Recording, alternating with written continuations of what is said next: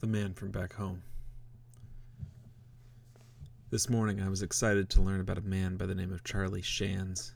He was born in the city of Anacortes, where I went to high school, a small town with many roads but two main streets, one heading out in each direction.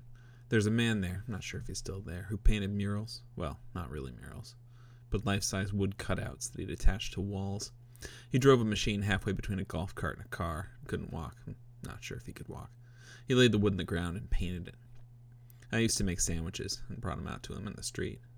He painted people. As I grew older, these paintings appeared all over town.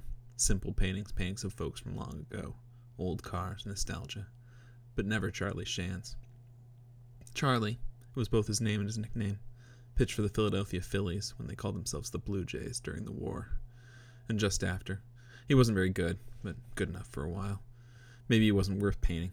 He wore thick round glasses and looked a little like Dathan Strathairn, trying to look like a ball player when he was older.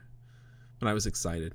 This was a connection just to what I didn't know, but it seemed like he deserved a hometown mural. So I dug deeper and started getting that feeling when I'm doing simple research and it feels like art. And then I found Charlie Shands moved to Sacramento by the time he was 4. His mother was a teacher in a one-room school down there. And the only ball player from my hometown only lived there as long as I did. He didn't remember it any more than it remembered him.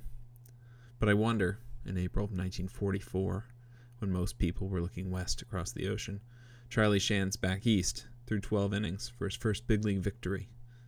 Did they huddle around the radios and close their eyes and dream of Philadelphia? Did they think of him as theirs? Did they celebrate him and then forget?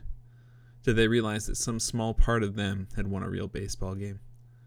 If the painter had lived back then, instead of now, would there be a faded painting of a nameless man with thick round glasses on the side of an auto parts store?